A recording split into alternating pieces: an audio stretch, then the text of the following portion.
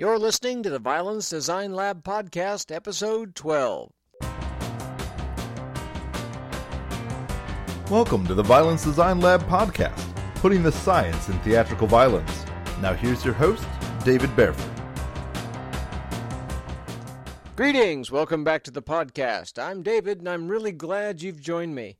It's been so amazing to see the listener base grow week by week, and I hope you're enjoying the episodes. If you are, take a moment and give the lab a shout out or a share on your favorite social media, or go to iTunes or your favorite podcast site and leave me some stars or a review, which it really helps others find the podcast. And for the ultimate show of support, go to patreon.com/Violence Design Lab and sign up for a level of monthly support, just like Brendan H., Melissa V., and the Glen Lachlan Estate College of Arms did. Thank you so much, folks. Your support means I can keep this project rolling week after week. And if you're a listener who wants to add your support on Patreon, well, you'll get access to lots of different rewards and a huge thank you from me on the episode after you sign up. Really means a lot. Now, I've often talked about the technical side of combining historical techniques with theatrical violence, but I haven't really addressed the artistic side of the combination. And each side, each perspective, has some deeply held opinions on how historical stage combat would look on stage. Artistic issues are, by nature, much less cut and dried than questions about how to translate technique, and there aren't a lot of simple answers. I certainly have my own opinions that I share, but I understand that your mileage may be different, and I'd really like to know your thoughts, so do let me know. But keep in mind, I'm not talking about what you might have seen done badly on stage or in movies before, or the logistical or technical reasons that you think it can't be done. Why not? Because I know it can be done, and done right, and I'm not the only one doing it. In fact, I've started a page on the violencedesignlab.com website called Hold the Beer, which showcases some of the artists I've met who are already designing historical stage combat. And they... What? Why is it called Hold the Beer? Because those who say we can't combine historical techniques in stage combat, those who say it's impossible, should hold the beer of those folks who are already doing it. But I digress. I was discussing the artistic side of things, right? Well, there seems to be two major camps in the debate. Those who look at most modern stage combat and are dissatisfied with the level of realism or historical accuracy, which, by the way, are actually separate discussions, and those who are either satisfied with the way stage fights are currently being presented, or they don't see enough benefit in incorporating historical fighting styles to go to the trouble of innovating a raft of new stage combat techniques and to likely break the current logistical system of training actors and choreographers.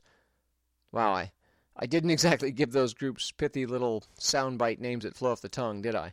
Oh, that's right, I took theater classes instead of marketing.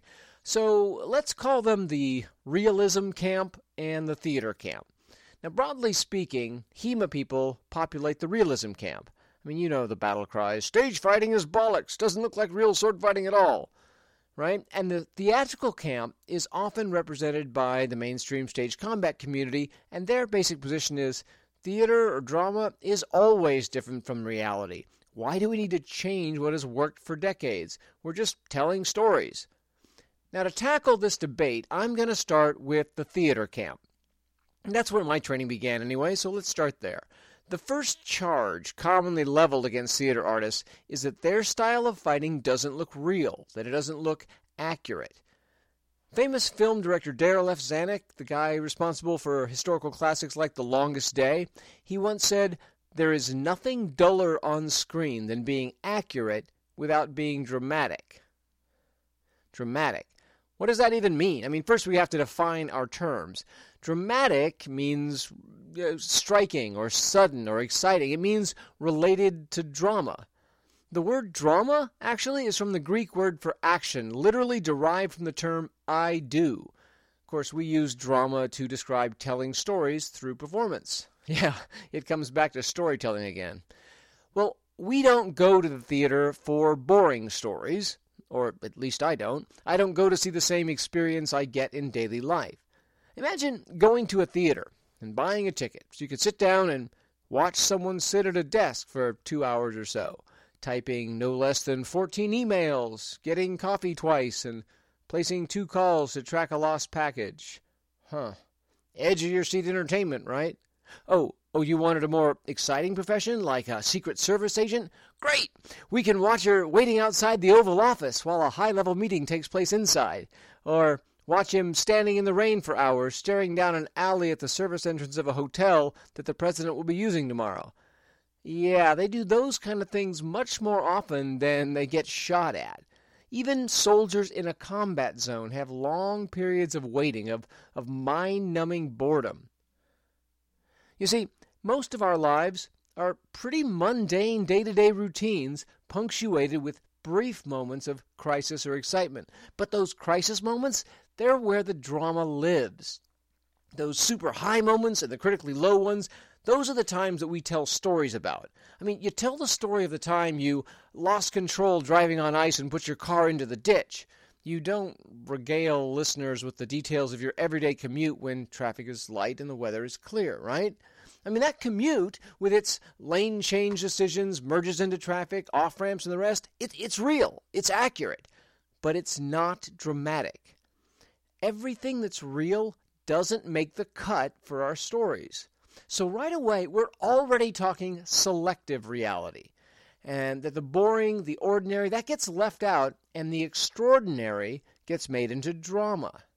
But it's not just extraordinary situations and events we want to hear about. Imagine a movie where a thug is beating up a woman outside of a coffee shop in full view of our main character, a young barista. Now, the average person might try to ignore the scene or place an anonymous call to the police or, for the little more foolhardy, try to record the event on their phone's video camera. But, again, accurate to real life, but not very dramatic from our perspective. We want characters who get involved. So, the main character of our movie intervenes, knowing no more about fighting than your average Starbucks barista, meaning precious little, and he pushes the thug away from the woman. The gangster pulls out a knife and stabs him in the side. The barista drops to the pavement, out of action until the paramedics arrive. And then later, after emergency kidney removal surgery and months of physical therapy, he's able to stand long enough to go back to his job at the coffee shop. Meanwhile, the woman, who, as it happens, was a drug mule for the thug, continues working for him because her economic situation and addiction issues have not improved. But who wants to see that movie? I mean, not many of us. Because although that story certainly had an extraordinary event, I populated it with, well, honestly, completely ordinary characters. And as an ordinary character myself, I can confirm that that combination is not a highly successful one. See, we want to see our plucky hero win against the odds, or at least see the woman help him beat up the thug, nurse him back to health, and the two of them go off and foil a big Colombian cartel or something. Now, is it unrealistic that a well-meaning barista could fight off a seasoned street brawler? Well, sure, but it is entertaining. It's dramatic to watch. So what does all this have to do with sword fighting on stage? Well, it means, first of all, don't expect a stage fight to look exactly like a tournament bout at Long Point. I mean, we've already established that cutting and pasting reality, actual reality, onto stage isn't dramatically interesting. So no, stage fighting won't look like a HEMA bout. Now notice I said look like a HEMA bout, not look like a real sword fight. Because, ironically, for as much as HEMA practitioners are doing real martial arts, and they complain about movie and stage sword fights not looking real enough, I would posit that 99.whatever% of HEMA people haven't seen a real sword fight either.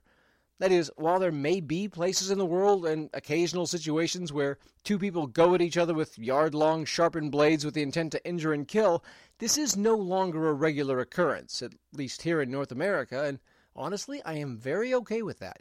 So, if you haven't seen swords used for their true purpose, that is, engaged in the activity of piercing or slashing the human body into lifelessness, it's hard to say that you've seen a real sword fight. Because if you take away the fear, the adrenaline, the blood, and the confusion of a real combat, what's left is a rarefied game of tag with sticks. Now, please know, I am not saying this to belittle HEMA or fencing or martial arts in general. I've never seen a real sword fight either. But I want to make sure that we understand that we are largely virgins talking about sex here. We may know what a real sword play looks like, but not a real sword fight. Now, if you have seen or been involved in a real-life sword fight, A, I'm sorry for you, and B, I hope you're choreographing, because that's experience that could be very useful in this discussion. But no, you are a rarity in the modern world. I mean, HEMA is as close to real sword fighting as is possible these days, I guess. But except in maybe the final rounds of a national or international tournament, there's not much at stake. I mean, there's a modicum of physical risk, people injure fingers, pull muscles, but everybody feels generally bad about that. And even the consequences after a hard-fought bout are pretty light, usually on the level of, you took me 5 hits to 3. Great job. Hey, show me that one technique again. Right? But drama is about conflict. It's about consequences and risk, about what people stand to lose if things don't go their way. In other words, it's about stakes. HEMA bouts then have fairly benign consequences, i.e. low stakes, so they rate pretty low on the drama scale. And again, we don't go to the theater to see low drama. So therefore, theater people have good reason to, quote, unquote, augment reality and make their fights more dramatic than real life normally is, and their characters more extraordinary compared to your average real-world fighter. So I'm asking the HEMA people out there to start approaching theater by managing their expectations as to the realness of the fights you're going to see on stage. Now I can just hear my theater peeps out there saying, "Ha! See, we're doing it right." But no, I'm not letting you off the hook so easily either. Because even if theater doesn't try to portray reality, it does deal in the currency of truthfulness.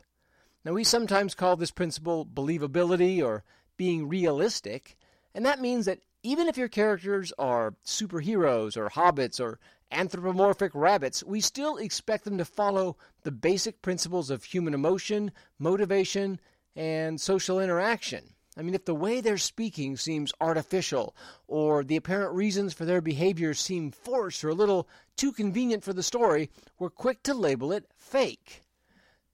And there are shelves in academic libraries full of books and dissertations about what standards we use to judge whether something is truthful or not, but I distill it down to 3 things: our experience, our expertise, and our expectations. Our experience living and socializing with other humans gives us a pretty good nose for sniffing out falsehood. Of course, the irony is, because of the whole theater environment, we know everything is ultimately not true and it's being staged for our benefit, but we believe anyway, and, well, that concept, that's a whole episode in and of itself. But the experience factor is the first place where audience members who do HEMA begin to have a problem, because their experience has shown them that real sword fighting, or at least when 2 people in a competitive environment are actively trying to hit each other with swords and not get hit in return, that looks vastly different than what they're seeing on stage.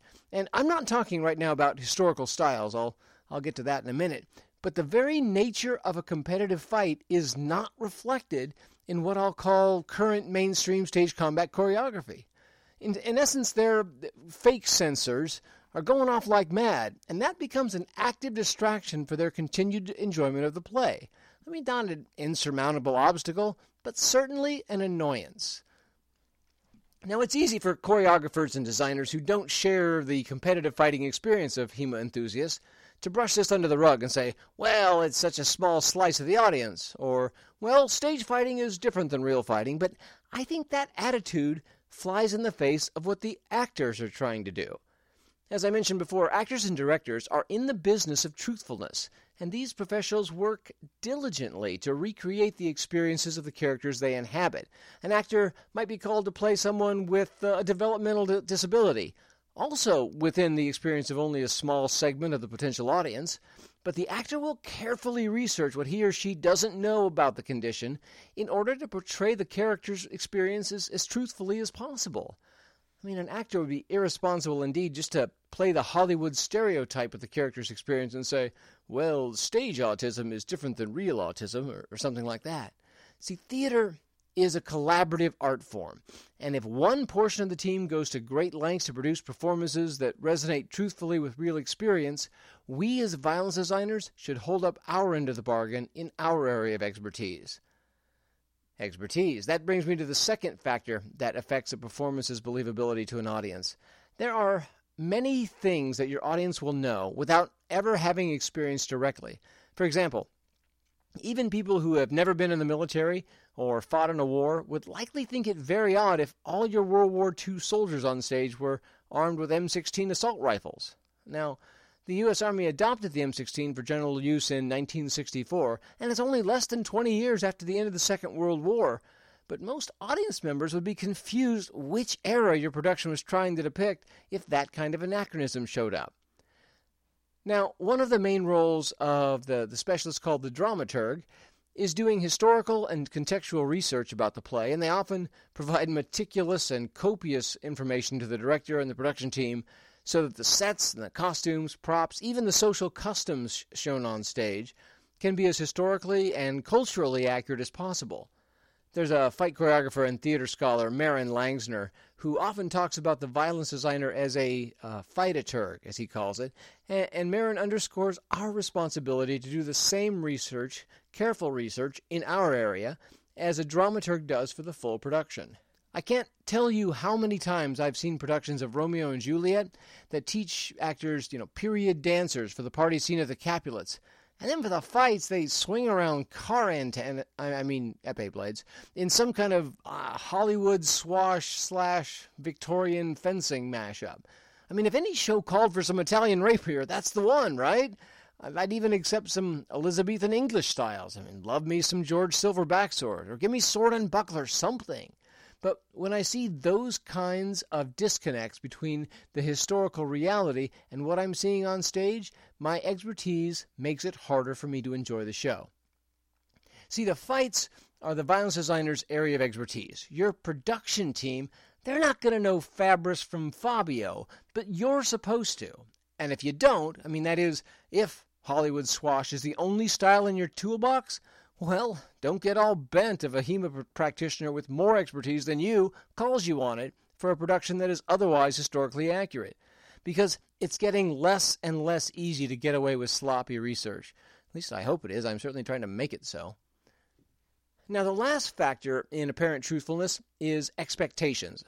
Call it confirmation bias, call it willful ignorance, call it whatever you want, but our expectations often guide our perception of something.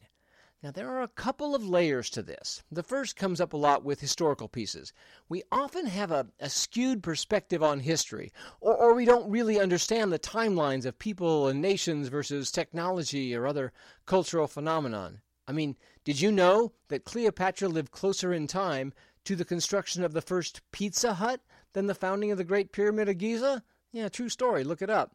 But it's hard to wrap my brain around that.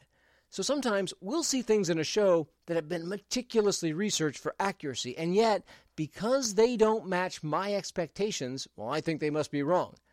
Let me describe a popular kind of cigarette lighter. It had a little glass sphere that held a dilute sulfuric acid.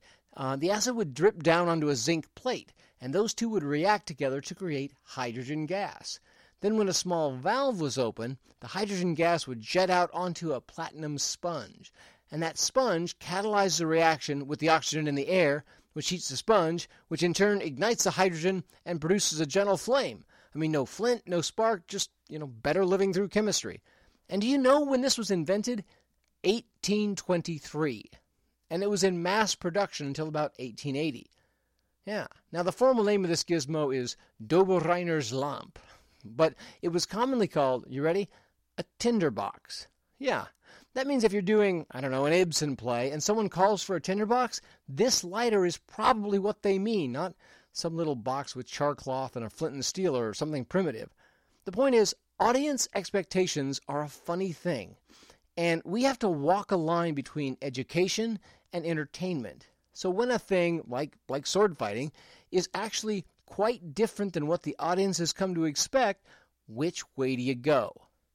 Well, there's no single answer here. Sometimes it's fine to play to cultural expectations. I don't watch a John Woo film and think, why yes, that's exactly the way a real gun battle plays out. Is the violence in his films inaccurate, over the top, and completely unrealistic? Of course. Is it fun to watch? Yeah. I don't expect every show to be completely historically accurate or even realistic. Every year, I help coordinate the fights for an outdoor pirate festival, whose main historical source, as far as I can tell, is the Pirates of the Caribbean movies.